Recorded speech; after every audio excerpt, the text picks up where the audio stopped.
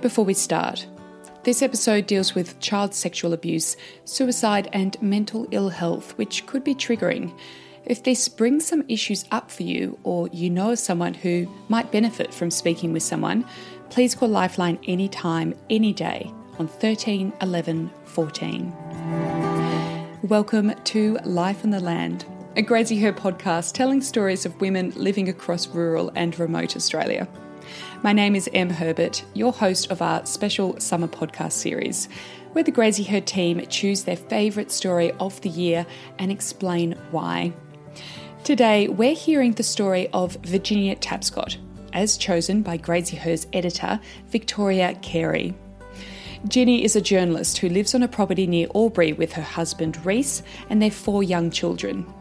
Ginny, who was named the Caroline Jones Women in Media Young Journalist in 2019 and last year named as one of 21 women who defined 2021 by Vogue magazine, is breaking completely new ground with her fight against child sexual abuse for both herself and in memory of her sister Ali, who tragically died in 2020.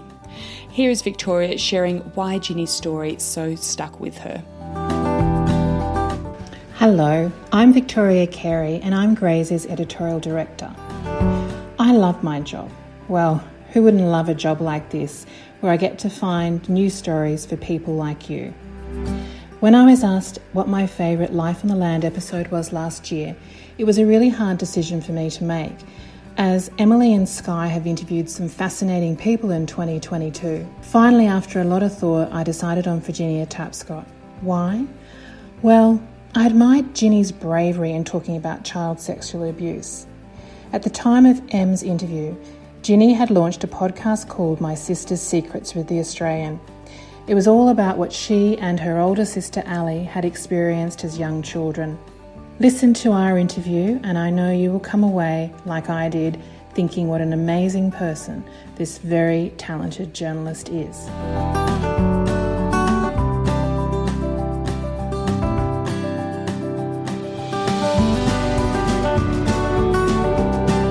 Yeah, I actually really struggled with knowing where to start. I ummed and ahed so much about it because you've had such a big life and there's been so much that has gone on. But I did want to start actually with where you are right now. So I was wondering if you could paint a bit of a picture about your family, who's in it and where you're talking to me from. Well, I'm in our house that is on the property that my husband manages, and I've got a babysitter here. 2 children are asleep, Eva, who's 2, and Tully, who's 3 months, and 1 kid on the iPad so that it's quiet, and 1 kid probably about to get on the school bus coming home right now. And the babysitter's so she's like cleaning my house. So wow. Yeah. Where do I find a babysitter like that? Yeah, she's a fairy godmother. We're pretty lucky. Like, help is just my secret. People are like, oh wow, how do you do that? I was like, oh, I have a lot of help because I couldn't do it. For the 4 under 6, isn't it? Yeah. Was that always the plan? No. I bought a packet of condoms after Eva because I was like, okay, we are dead set. I don't want to go back on the pill, but I think we really need a proper break now. Anyway, I put a cord away in this drawer the other day, and then I was like, oh, there's those condoms that I never used, and now I have this other kid. But no, we were always going to have another one. I just was hoping for like a 3-year gap, but then I just I don't know, didn't do that. So tell me about kind of everyday life. I mean, I have one and I have a lot of help and it drives me crazy. So I just actually can't wrap my head around it. So what is life like on a day-to-day basis on the property? Do you spend a lot of time outside? Is the land a bit of a saving grace for raising your kids? Yeah, I think we probably take it for granted a bit because I just was on holidays with my mum who lives in town, and yeah, we sort of you can't do as much outside there. Like as soon as they step out her front door, they're like on the road, and I'm just like, get off the road, you've got to come inside. Whereas here, a lot of the time, I'm sort of pushing them out the door and telling them to watch out for snakes. and giving them a snake complex. It's just very messy. You can't have a tidy area when there's all of them on the go and just trying to feed all of them and stuff. I think I've had to let a lot of things go, but I know it's not forever. You have to try and enjoy the other things. What have you let go? You know? Oh, like having a certain amount of tidiness and order, which is, you know, that's nice to just be like, oh, okay, well, that's not for me right now. I was pretty full into like zero waste and like lowering our carbon footprint and growing our own food. And I had to dial back on some of those things. Like it's still something that I love doing and I get a lot of joy from, like not completely ruining the planet. Yeah, it just gets to the point where it's like, well, I can't physically at the moment, you know. But there's only so many hours in a day. Exactly. And they are such time-consuming practices. I mean, there's only so much sauerkraut you can make when you've got 4 people all demanding things from you at that same time. Yeah, exactly. Yeah. And also, you know, exercise is a really big part of your life. How do you fit that in as well around your 4 little people? Because is that quite a big thing for your own well-being and headspace? Yeah. So some might consider it's extreme, but after Eva was born, we bought a treadmill. We looked online for secondhand ones because it was middle of COVID and everyone was like, get me a treadmill, I can't get to the gym. But I was just like, get me a treadmill because I can't go jogging with two or three children. So we bought that and I love it. Like I was like, I've got to not get too in love with this because I think it's right. It's so accessible. It's right here. So I've just really got to moderate how much I get on that thing. Well, but it's just such a nice release for me. Oh, it's critical. And just, you know, you just have to change how the release happens. But I think also, well, you know, the fact that you do your work that you do from the bush remotely whilst you're raising 4 humans is pretty mind-boggling. But the fact that you've had such incredible accolades. So like you won the 2019 Carolyn Jones Women in Media Young Journalist Award, which is just so cool. What was that experience like for you? And also, how did that kind of change your resolve around what you had to say mattered? Oh, well, that Women in Media award, I didn't really have much of. I had applied for a mentor through Women in Media years ago when I was working in Mount Isa, and I wasn't successful. Like, I think that they were a newer organisation then and less resourced at that time. And then I saw the award come up and I applied for that because I'd had a few things bubbling along that year. Like I'd done the regenerative farming podcast and a few stories for Gracie Her that I was pretty proud of. Yeah. And I applied and I won it. And it was so lovely for people to just actively be wanting to give you a leg up. Like yes. That's all they wanted to do. That's what that award is. It's just like, oh, we just want to see you get to where you want to go. And I was like, yes, thank you. Because yeah, I'm always by myself being like, is anyone even reading this or listening to this?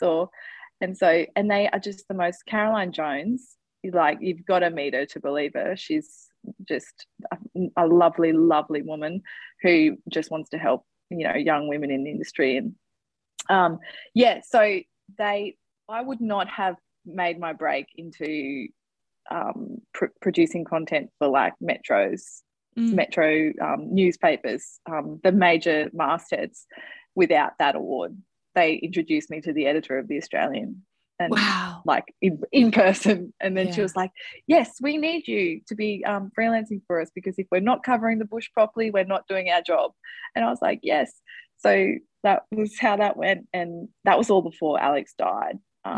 So yeah. And then after she died, they were still there. Like even when like my year was over with that award, they keep emailing you to see how you're going and calling and messaging and all sorts of different kinds of support. They just weren't going to let you not be a successful journo. Yeah, exactly. That was totally what it was. It was just an absolute life changer. And to then be moving into the sexual violence reporting, they were there all with me the whole way with that too. So it sort of initially was with all my regional, like I wanted to cover regional issues, and I still would like to do that. But for the moment, and they just transitioned to that with me, and just amazing. How would you see yourself, your storytelling role, or what do you think, how do you classify your journalism? Are you an investigative reporter? Is that what you would call yourself? I don't know what to call myself, but I can tell I admire the reporters and content makers I see who just ask questions and say things and cover issues that nobody else wants to touch. So I would hope that could be like, you know, my signature is covering issues that are too hard for people to do, or people don't want to talk about it, makes people a bit uncomfortable. You're asking questions that are uncomfortable, because that's how we learn. Like a lot of the time in the media, things get very adversarial. Like someone will, like the Prime Minister will say something and everyone will like jump down his throat because you've said the wrong thing. You've said it wrong and you've upset a lot of people. And whilst, you know, everyone's well within their rights to say, look, that wasn't appropriate and this is why, I feel like the conversation needs to be more like, well, why wasn't that okay? How can we bring you along with us? Yeah. Because, you know, Scott Morrison is one of many who are not on the right page. Yeah. Whilst I'd like to think that my reporting is awkward, I don't want it to be adversarial. Like I'm also not that kind of person. Like I would compulsively smile if I had to shake the Prime Minister's hand. Like I could never do be that adversarial with somebody. Like I'm just such a pleaser and I'm just trying to get along. Yeah. But also you can get along and be like, and challenge people at the same time. True. It's so true. You can ask confronting questions without being combative as well, because I think the old saying, you catch more flies with honey than vinegar to a degree, but not that nicey, but nobody's going to want to have a conversation and there's no dialogue if it's not from both parties. And people have to like you to want to listen to what you have to say. You know, like it's very difficult. It's a fine line, I guess. Yeah, I'm just trying to be curious about it.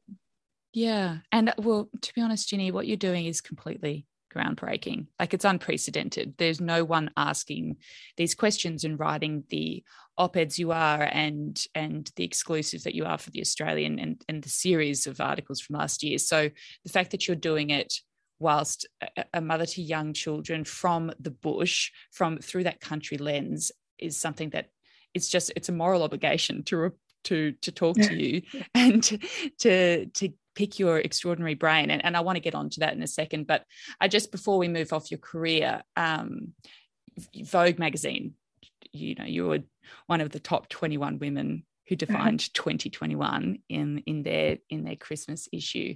I mean, did you expect to have this career from the country and to have this platform? No, but then I started doing things and people didn't tell me no. Do you know what I mean? Like I just sort of would think, oh, I wonder if I can do that. Well, why not? You know, I'll do it until someone tells me no. And people have said no to pieces that I've written and things that I've worked on, which is fine. But, you know, 90% of the time they've said yes. And I worked early on with this really incredible photographer who you probably know, whose photos have been in Gracie Hurt, Josh Smith, because we used to like buddy up for stories and he'd take the photos and I'd write the words. And we were on a story once and he was like, if it was easy, everyone would be doing this. It's not that easy. And so that's why we're here. And it does pay off, I guess. But there, you know, sacrifices as well with trying to cover stories like that. Yeah, in terms of that sacrifices, like where do you walk that line though between things being difficult because it's not easy and things being really bloody hard? And is this good for unmanageable? Yeah, unmanageable. I don't know if I've always. Sometimes it's hard to see until a little way down the track, and you look on the situation as a whole, and you're like, oh, I think we did all right there. But at the time when you can't, you know, get into certain rooms because there's stuff on the floor and your kids are crying because they don't know what's going on because they don't have any sort of routine, then you, like, in the moment, you're sort of questioning whether you're doing the right thing. I'm just so lucky because it's in a freelance capacity, you're working and then you're not. Yep. So I think we push it, and then it's the end of the job, and then I'm not doing it anymore. Yeah. So do you find it lonely working by yourself? Well, I think I maybe did initially, but now I don't really know how I would go back. I feel like I'm going to spread my wings here in a minute because I know I'm not having any more children.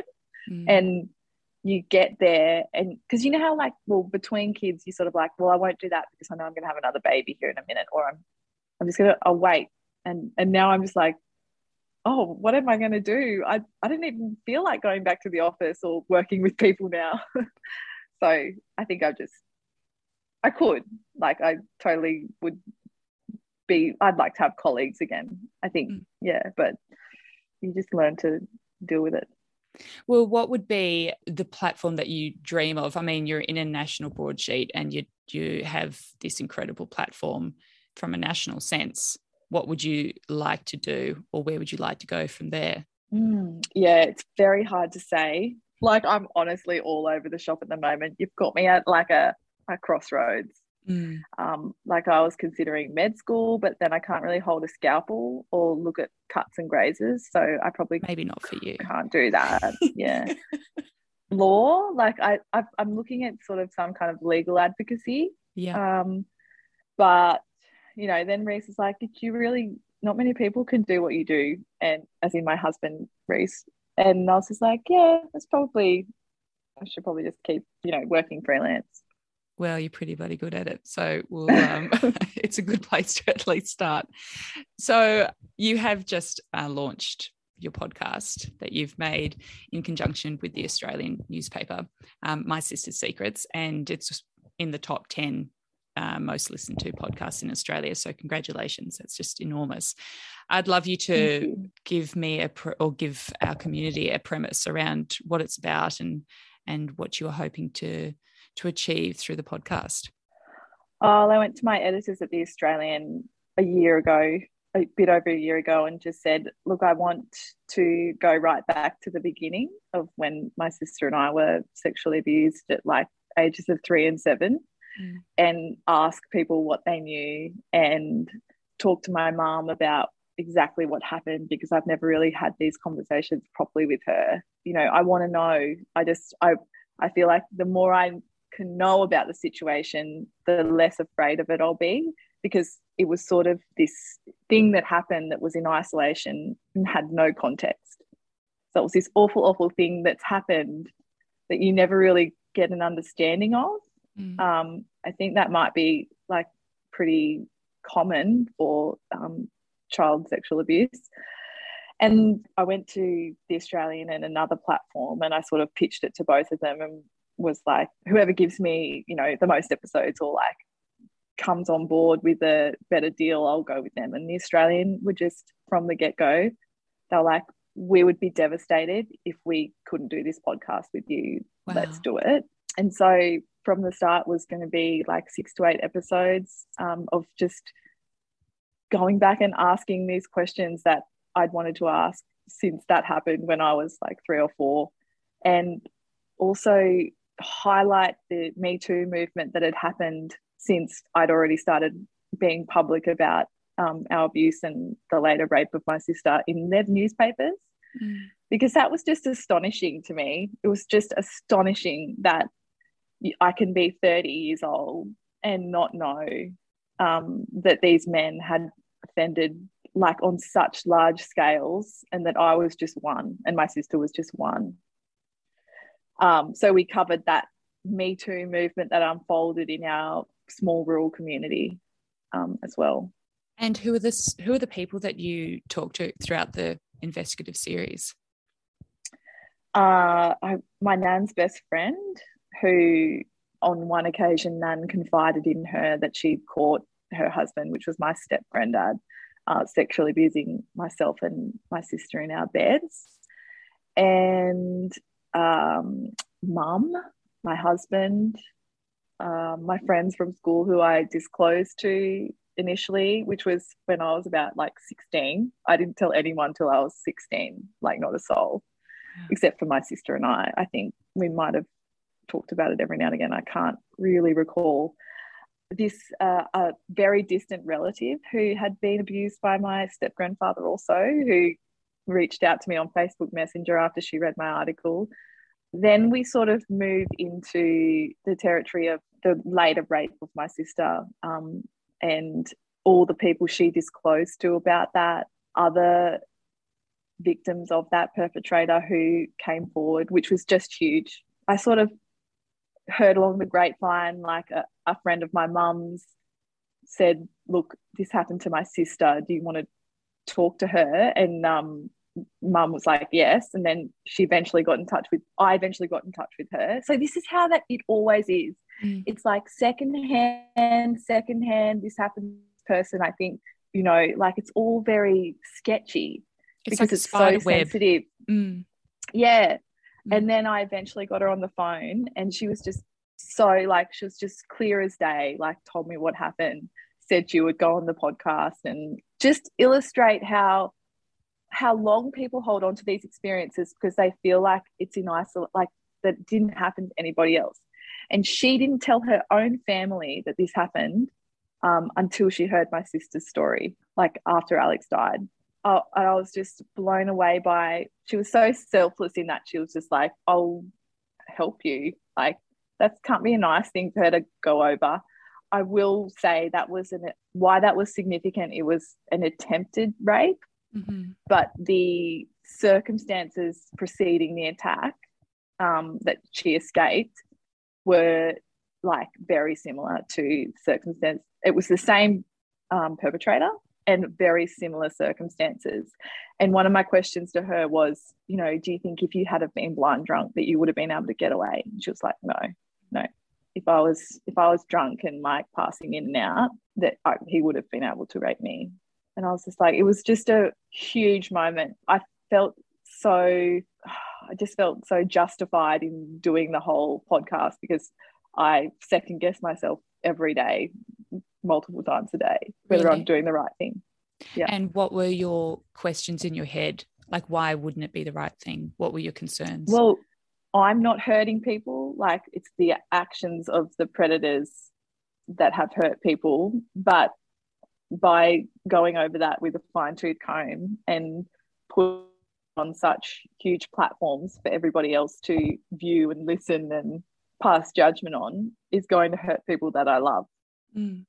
And I go through this thought process of weighing up the benefits of being quiet and potentially a lot more people either trying to battle on in silence or more people also becoming victims themselves because we're not highlighting this issue and acting as a deterrent to future predators. Yes. And I keep coming up with, well, it's better for everyone in the long run if we do talk about this issue and we do make it public and we hold up our own situation as a bit of a learning resource, if you will, for other people to be like, that's a very good insight into how the predators operate and how the families operate and how the victims operate.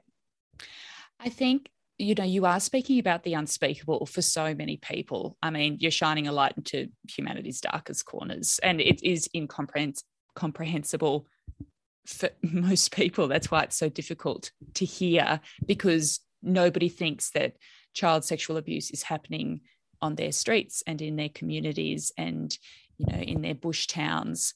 And you come from a family that perhaps you wouldn't equate with child sex abuse. You grew up on a farm and you rode beautiful horses and you went to the beach every year, and it looked like you had a lot of love and a lot of support in your family. And then we're talking about silence and the fact that people aren't disclosing. What have you learned about silence? Well, it can become unbearable, as we have experienced firsthand in our family. People will come up with a very clever set of tools and destructive ways that they cope with the pain and the discomfort of not understanding what's happened and why it's happened, and not being able to talk about it. We know that not talking about it is devastating. And it's weird that like, who do we think sexual abuse happens to? Like, it's funny, it's kind of odd that we do sort of equate that with, I don't know, like lower socioeconomic, I'm not sure now, but there's definitely over and over again people have told me, oh, we wouldn't think that would happen to you. I just think families across all social, cultural, economic, diverse backgrounds, it would be happening in. It's just some social groups would be better at hiding it. Mm-hmm. You know, like my family probably didn't have family and community services sort of rocking up to their house, checking in on what was going on, and people had no cause to be concerned from the outside. But yeah, the more people speak up, the more we understand that it's across all social, cultural, economic backgrounds that this is occurring. And at the end of the day, silence did not help your sister Alex. It did not serve her. Is this in some way for Alex? Yeah. Oh, absolutely. I think she was, but it's such a double-edged sword. She would never have gotten I don't think she would have been able to heal from talking about it. Like, I think she was so ashamed and so embarrassed and so just terrified of people knowing, that I think she's never sort of got the release that I, for instance, get from being like, yeah, well, this did happen and it was wrong and it wasn't my fault. I just don't think, like, it was almost as if it was too far gone for her, sadly. But yeah. Do you feel like you have got some healing? Oh, I've gotten a heap more context, like understanding of what happened. And I find that helpful. I don't know if everyone would, but, you know, it's nice to just be able to ask your mum, so exactly what happened and why didn't you go to the police? And I've got full understanding of where her head was at that time, and the considerations that she had to take into account. And I understand why she did what she did. Whereas Alex sort of went to her grave not asking that of mum and not asking that of Nan. Just, it gets confused with love and like, do you not really love me? But I believe, I can't really say for sure, but so I still am able to, you know, enjoy those relationships with my mum and everyone, because I understand that they love me, that there was a very complex set of factors that involved in the decisions that were made, and that, yeah, this is how it's unfolded. And yeah, I've been able to let go of a lot of things that I didn't even know I was sort of holding on to. That unconscious resentment or distrust. Yeah. Why Exactly. Why did your mum not go to the police? So there is still, I don't know, but at the time 30 years ago, there was a certain level of stigma around if a family came forward to say that, you know, multiple children in that family had been abused by a sexual predator. That knowledge would become public knowledge. It would become widely known in a small rural community. And I just think the adults in the family felt that it was better that we not be known as that family with the little girls that had been interfered with. In a country town, you know, a small country town. Was that kind of the concern as well, is just the Bush Telegraph, how quickly everybody knows? Oh, everybody's wanting to protect their reputation. Nobody wants to be seen in a bad light. I don't want to be seen in a bad light. I'd like to keep my reputation intact. But the other thing is, do you want to put your kids through police, you know, interviews? Do you want to who are 4 and 7? Yeah, tiny. Do you want to put your children up on the docks? Do you want your kids' stories potentially questioned? The legal system, I'm not sure what it was like back then, but I would imagine it wasn't too common that trials like this were taking place, and that they didn't have the aids and systems in place now that they have to make it a bit easier for kids who are testifying. And even if they did have those things, mum didn't know about them. Nobody knew about that kind of thing. And so, you know, on the hop, through the personal agony of the information that your children have just been like offended on in the most horrific way. She's lost her husband like a few years earlier. Her mum was like helping every day with everyday life. Like she relied on her mum. She loved her mum. Unfortunately, she was married to a horrible, horrible man. And how do you keep that together? I just feel like mum wouldn't have seen many ways out other than to prevent it happening again, which she thought she did, and to try and, you know, just keep us in a loving environment going onwards, which she did by and large, whatever was within her power. The person that's hard work to get your head around is my nan, who we know now, as a result of interviews in the podcast, knew that he offended on us multiple times and lived with that knowledge and still had us at her house and didn't divorce him or leave him and didn't do a lot of things. And how I wrap my head around that is when people are living with personal agony like that, of knowing that someone you've brought into the family has done something horrific to your grandchildren that you love, you can't deal with that. And so you put it in a box and you pretend that that's not your life and you can't deal with it. And then it happens again and again, and then it's too far gone. And you're like, shit, if I say something now, I'm basically complicit, which she was. So you just put it in the box, just gets bigger, I guess. So that's how I understand my nan. And like, I can remember from the feel of her and the way she was with us and the way, you know, what the things that she said and did, like that the love was real that she had for us. But unfortunately, she just didn't act in a way that was in our best interest because maybe she wasn't emotionally equipped for that. She didn't know what best practice, in some ways, she didn't know what best practice was for that situation. What do you do?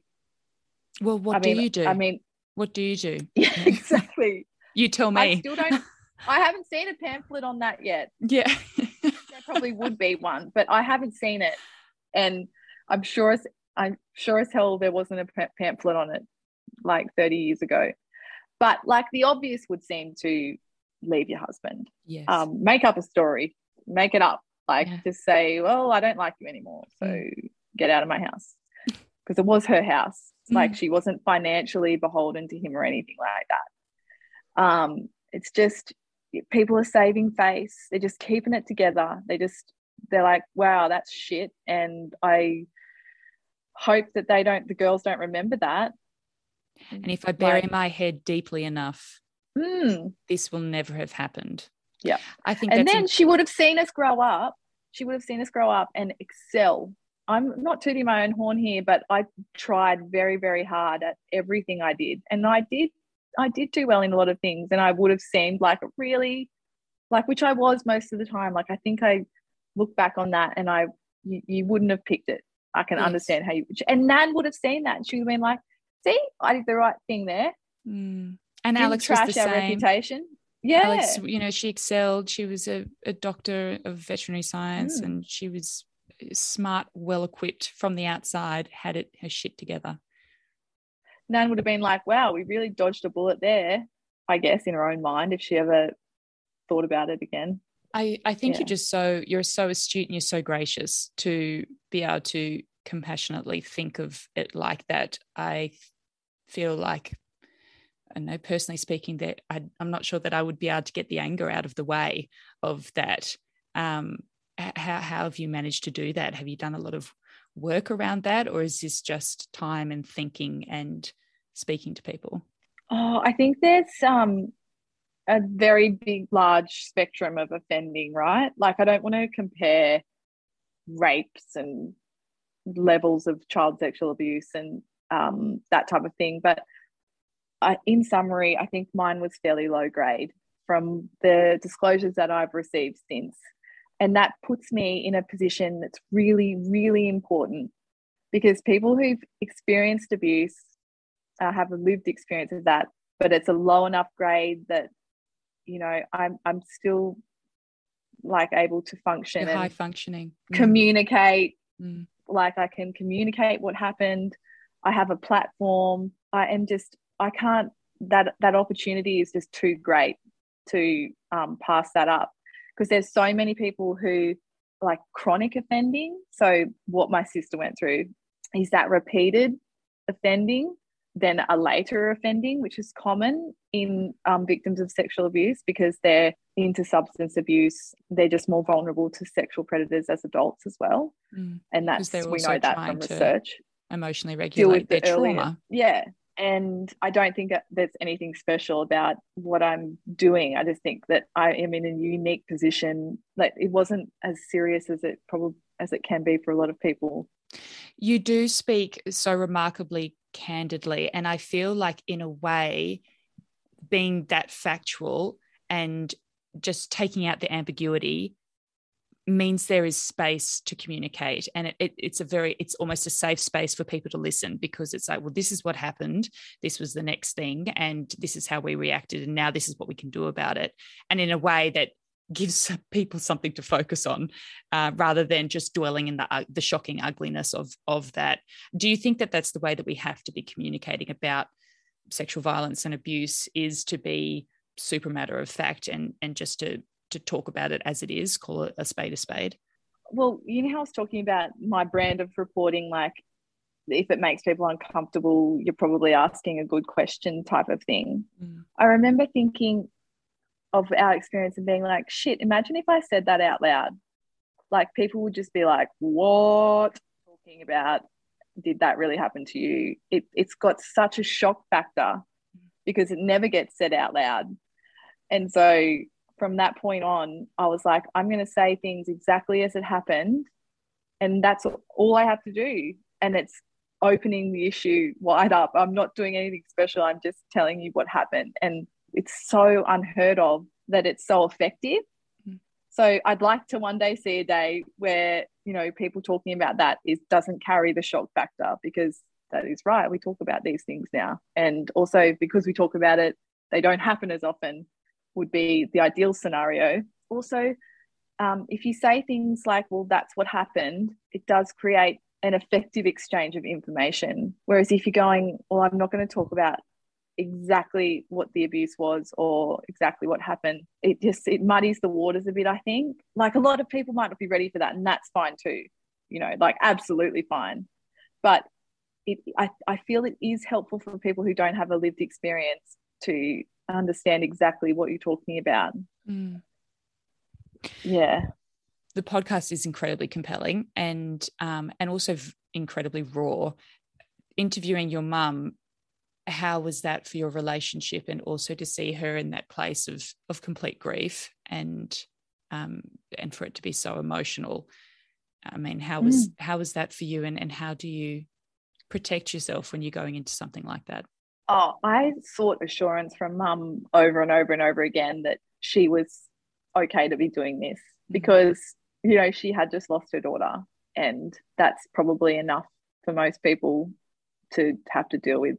And I was like, this wouldn't have happened if she wasn't on board. But she 100% was from the very beginning. For me, like, she's like, I'll answer anything you want to know, like, if it helps you.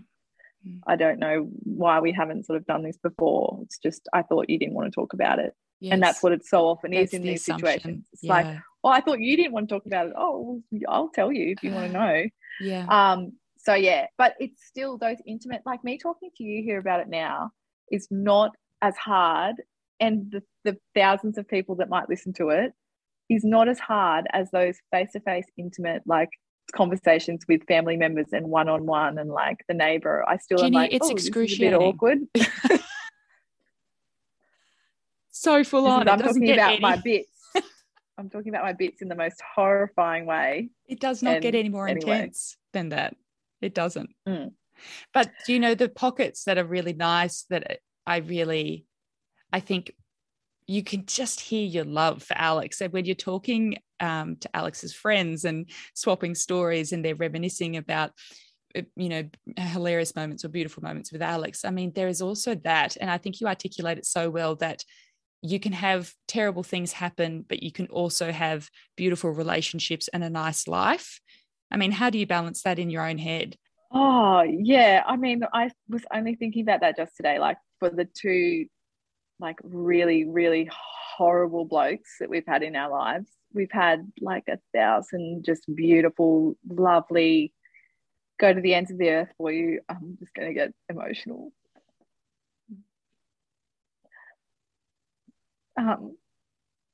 Take all the time you need. So, yeah. And like in a sense for me, it was that, like, I think it was just once or twice, and only once that I can remember. And then after that, I've just been surrounded by people. Like, I think my step granddad died when I was like 8 or something. So then he was just completely off the scene, and I never spoke or talked or saw him again. So I think for me, like, I was already in a good spot to be able to recover to a good degree. And then I've just had these lovely, like, waves of people all through my life.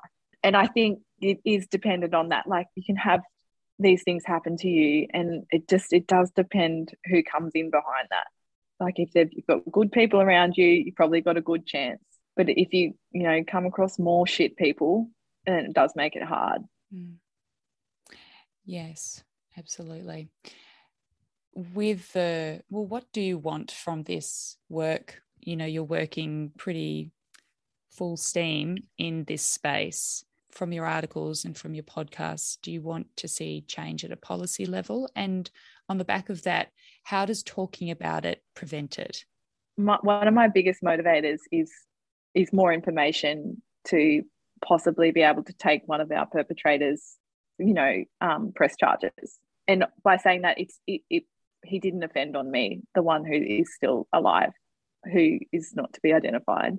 It was my sister, but we have a lot of information that's come through to know that he's deeply trashed many lives, and we would like him to be held accountable for that, and for him to undergo some kind of rehabilitation so that he can fully understand the depth of the damage and that he has to live with that. Because at the moment, we're not so sure. Like, I don't think he really understands what was wrong about what he's done. And predators, it's a behavior. Sexual predators, it's a behavior. Okay, so it would be very unusual for someone to just do it once and then go, oh, that was a bad idea. I don't really like how that made me feel. I'm not going to do that again. Okay, we do see that with early offenders and in pre-offending. People be like, oh, I think that was a dodgy thought. I'm not gonna go through with that. Like, I'm just gonna leave that one there. That was weird. Let's not think about that anymore. We have a lot of research with college students who have crossed the line with consent, and they know they have, and then they never offend again. The second I knew that my sister had been raped, I was like, there are very, very good odds that that man has done it to somebody else as well. And I need to find those people because I'd like him to be held accountable. And I don't think we can with a dead witness, which is my sister. And so that's one of my huge motivators. My other massive motivation is just making it safer for, well, like my kids, but everybody's kids. So we know that 1 in 5 children will be exposed to some form of sexual violence before they turn 18. So that's from the Bravehearts Foundation, which is run by Hetty Johnson. And nobody can sort of just go on living with those risks.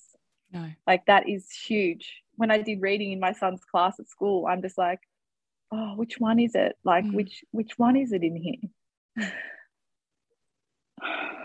Which is a horrible way to, like, live. So I can deal with all these things as long as I can feel like I'm doing something. Yeah, absolutely. But I don't think any of us can just stand by idly with that kind of a risk. Do you want to go get a glass of water? I think I'll be right now. And so that broader cultural change. So speaking about it just breaks down that huge wall of defense that perpetrators rely on, because they offend because they know basically that you're not going to tell anybody. The second everybody starts being like, well, hang on, something happened to me, people who've already offended can be hopefully held accountable. Like once more of those cases get through the courts, get into the police station, people will become more adept at doing those initial police interviews, at handling those trials. And it's hard to point the finger at anyone, you know, within the legal system or the law enforcement, because they just haven't had the volume of people coming in, you know, through their systems to know how to deal with these things a lot of the time. A lot of people might think it's just common sense, but for a lot of people, they don't know how to have these conversations. And so how do you, Jenny? This is the where are the resources? Or from a practical point of, you know, there are going to be people listening saying, well, where do we even start? Yeah. So where would you point people, and how do they begin? Just to start with, like, for example, what's happening with like police and things like that. A lot of this stuff is internal reviews, overhauls, like that are going to take time. So I think with this movement that we're seeing right now, people are like, well, do something about it. And it's like, well, I personally believe they are. Like, I know there is a overhaul happening with the police, like all over the country right now, to better equip them to handle, like as a first responder almost. Right. We know that like legal syllabuses are constantly being updated to be more trauma informed. And, you know, when you're training your barristers and future legal people who run the courtroom, they are all going to be better informed in these areas. But that's, you know, whole education programs have to change. So that those types of things take time. That I know Grace Thames just started a foundation. It's an incredible resource. Right. I have a huge amount of respect for Grace Tame. I think she's wonderful. I probably wouldn't have done all the things that she's done because I'm just not that gutsy.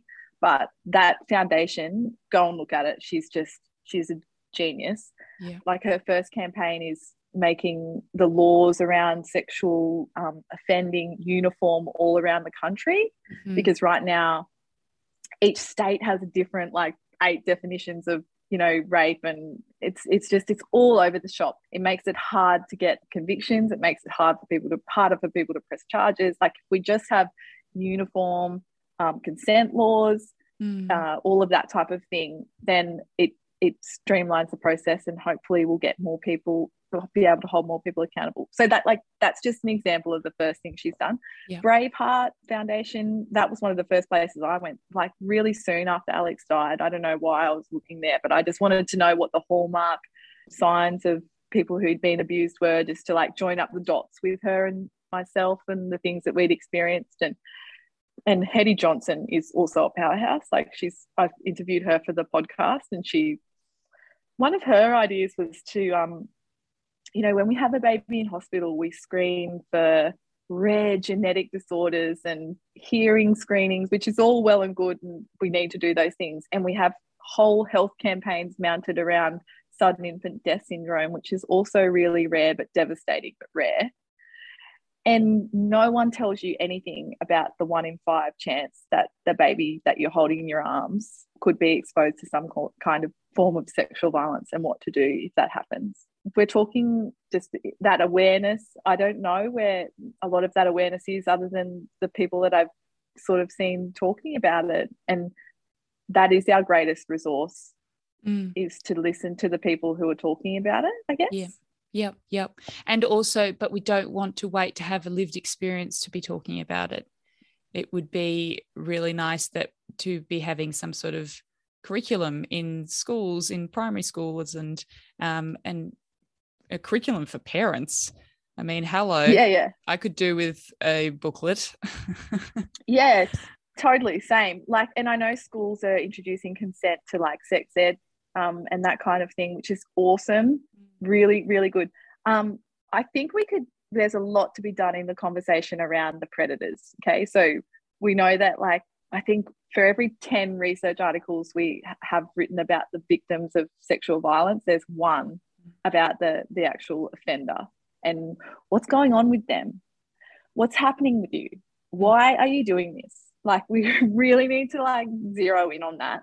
And this situation requires a lot of empathy, because you've really got to be able to get in their head and think, okay, well, there's some very unhealthy thought patterns going on in here. I don't know when they're developing. They've probably been developing for a long time. There's some very destructive coping mechanisms. You've got some really, I don't know, very unhealthy views towards women and girls, like that. We need to get around that, and we need to be able to help people spot that within themselves. Why are you feeling like doing this? And opening the door there for you to be, for that person to be able to get some help to not offend. And people are going to say you can't excuse sexual violence as people who are mentally ill, right? Bonkers. Okay. Well, let's not call it that. Let's call them people who have developed very unhealthy thought patterns and coping mechanisms. Let's call them that. But let's get them something to help them too, because, you know, we're helping the victims. We are. Yeah. Yeah. Find out why they're falling in the river in the first place. Don't just try and save the drowning person. But yeah, I know, I just noticed, I found that part of the conversation really irritating when people are like, but they're not mentally ill. They're just bad. And I think really, really bad people have some really, really shit stuff going around in their head too. So can we just address that? It's amazing that you are able to bring that level of nuance to the conversation, because it certainly isn't something that I've ever considered, because I haven't had to consider it, which I'm very lucky. But I think that it's very difficult to wrap your head around the fact that someone who is capable of doing such an evil thing should be spoken to. And I think that's where we are pulling up short and perhaps failing potential victims. And I think that's a way to shift our perspective on that. And if I can just add one more thing that kind of irritated me about the conversation, like a national conversation, was even when people sometimes try and practice empathy in these situations, they get shot down. People who are in the dark ages on sexual violence need to be helped along to understand, you know, why women, you know, shouldn't be blamed for these types of crimes, that victim blaming is wrong, all the rest of it. Like, you know, they need to be able to get up to speed with where we're at with this conversation. But in order to do that, they are going to need to practice empathy. Like, that's going to be a key tool for them to employ to get them on the same page as us. Well, what if that happened to me? How would I feel? What if that happened to my daughter? That would be horrific. And I would understand the full brunt of that. So when the Prime Minister said, oh, look, I asked Jenny and she said, well, think about it as if it was your daughter. And then he came on board with the situation. Okay, that's all kinds of wrong. Like, you should be able to just be on board with the situation straight up, right? But some of us aren't there yet. And so he was actually employing empathy as a tool to get there, and he got shot down. Yeah. Okay, like, I understand why people would be mad about the way he handled that. But when you're at a party and someone says something really that in your view is really ignorant and really hurtful, you've got to be able to like swing off the other end of that and hold on, you know, just talk to them normally. We've got to find that within ourselves somewhere to be able to have that exchange of information with people who we think are saying the most hurtful, horrible things. You've got to try and find it within you, because people tune out when you're really angry and you're shouty. Yes. I get like that time, but I know that it tunes people out. Yeah. And when I was at this party and it happened, and I was just like, I was trying to talk. Yeah. And then everyone was like apologizing to me about it afterwards. And I was like, it's okay. Like, no one will talk to me about it. No, everyone's like, okay, I'm not talking to you about it because I don't want to say the wrong thing. And it's like, well, because if you say the wrong thing, let's talk about that. Yeah. Yep. And the intention is good. The intention is not to rock the boat and ruffle feathers. And I suppose also, you know, it's not a victim's job to educate other people either. So there are two sides to that coin as well, isn't it? Like it's not someone's job to have to go to relive a trauma in order to start a conversation. So it does take two to tango. But I think this outrage Olympics that we seem to be treading through, especially with a lot of keyboard warriors, and there's just not a lot of nuance. And I think that dialogue just has to be dialed up. We just have to be chatting, have to have a yarn. Because we've come through that. Like, I think we've rebirthed, right? This year, last year, like there's been so much going on, and now is our time for like the solutions to start firing. Like these all-female police stations in South America specialised for reporting sexual violence. Wow. Like, I didn't know about that. Reese told me the other night. I was like, oh, well, even if that's not something that we employed in Australia, like it's at least worth looking into, isn't it? We might not have the resources and the funding right now, but shit, we also do need to be throwing some money at this because women are just piling up and the dead bodies are really unsettling. And we are just in a prime position right now to capitalize on the platform that this issue has gained and start with the constructive solution focused types of conversations. Yeah, it does seem like there's winds of change are kind of a blowing, and podcasts like yours, My Sister's Secrets, I don't know if that would have been possible or even floated 3 years ago, 5 years ago. I mean, now seems to be the perfect time for this conversation to be kicking off the way that you are. Yeah. And I hope I don't upset people because I'm far down the road now.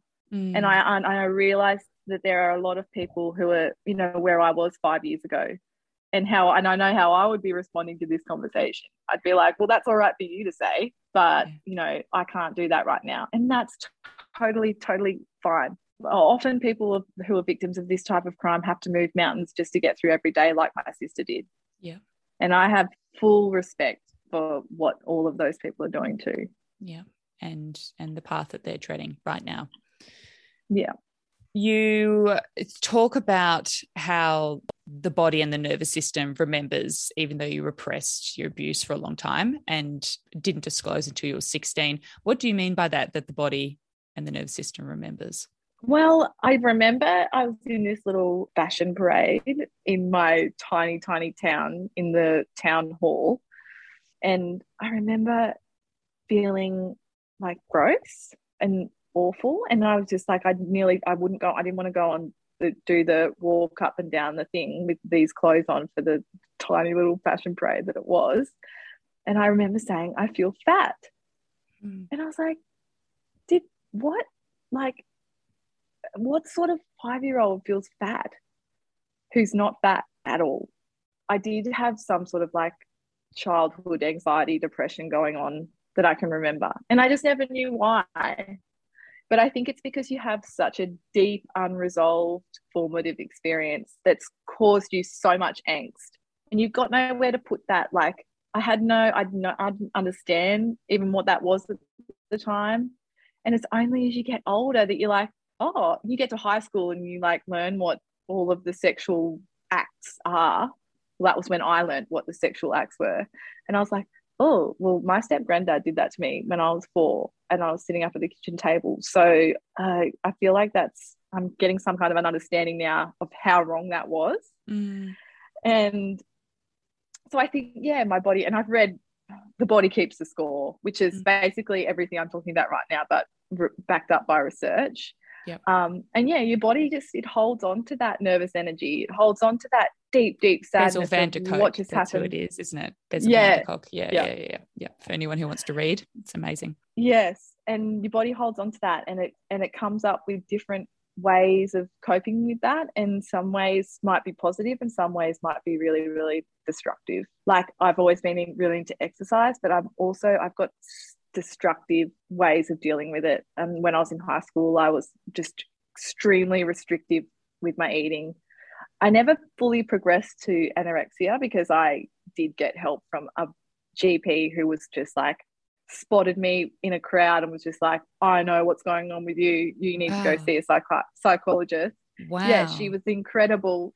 I'm just really lucky again that I stumbled into her clinic, because I was like, there's nothing wrong with me. She was like, well, why don't we try a few things? And then in the end, I was like, okay, yes, there is something going on here. I was in year 11, and I still have that. I have these really constructive, like, wonderful things that I do to deal with, this anxiety that my body harbors, and that disgusting feeling of like that I'm just gross. But I know I can see that for what it is now too. That's a remnant of something that happened, that's not my fault, and it's unfortunate that it happened, but we've got tools to deal with this now. So I'm like, I love my running. I drink too much wine. I am addicted to coffee wildly at the moment. I get therapy. Like, I still see a psychologist. If you can just tip the balance in your favor of having, constructive things that you do to deal with these feelings, then I think you can get there. But like, I look at where Alex was, and I think she just had these coping mechanisms that were so dangerous. And I think because her pain was probably a lot greater than mine, that the offending was a lot worse, and she'd had that repeat offense later in life. Like, for her, I think it was just the pain was so great that she couldn't see any way out of it. I should have said this much earlier, but I am so sorry. I'm so sorry for your loss. Yeah, same. And now you have your 4 babies, which are also, I imagine, a bit of a balm. And is being on the land with them a tonic? Yeah. We love it. We love it so much, and we've forgotten like what it's like to live in town. Like, my kids the other day, they're like, do people live in here? Because we're just driving past like rows and rows of houses, and I'm like, yeah, some people just live right in town there, and they just drive down to the shop and it takes 5 minutes, and they're like, oh my god, that's hilarious. They all laugh so hard in the back seat, and they're just like, that's whacked. Some people live here. And we've got the horses. It's beautiful. It really is. The kids, I think a lot of the time, they're saving me, because I can't be a drunk. I can't source any cocaine. I haven't got enough money for that, and I'm looking after my kids all the time. Like, they're a real roadblock to falling off the bandwagon. Yeah. And like, you've got to go to bed early. I can't be an insomniac, because I'm just so like, I know that insomniacs will be like, that's not how it works. But like, when I lie down at night, I sleep like my life depends on it, which it probably does. Yeah, like, so they're really good in a lot of ways. And that's the reason I have to go to therapy, because I'm like, I can't be a cranky, shitty mother all the time. I've got to go talk to someone and get some tools for this. Because otherwise I'm just going to feel terrible about myself, and I'm not going to be able to do the best thing by the kids. And probably I go to therapy because, you're doing it for other people too. And it's also a nice break. Yeah, nobody questions you when you're like, oh, Reese, I think you're going to need to come home for an hour from work because I need to speak to my shrink. Everyone's like, yeah, you better go quick. Oh, wow. Well, Ginny, you've given me more than an hour, so you've been incredibly generous. So thank you so much. That was so enlightening and so powerful, and I learned so, and I just, your bravery astounds me. Your ability to talk about this stuff just blows me away. So thank you so much for everything you're doing as an incredible advocate. Oh, thank you. That's very kind of you to say. I still don't know if that's just the case, but I just keep going. One foot in front of the other, hey?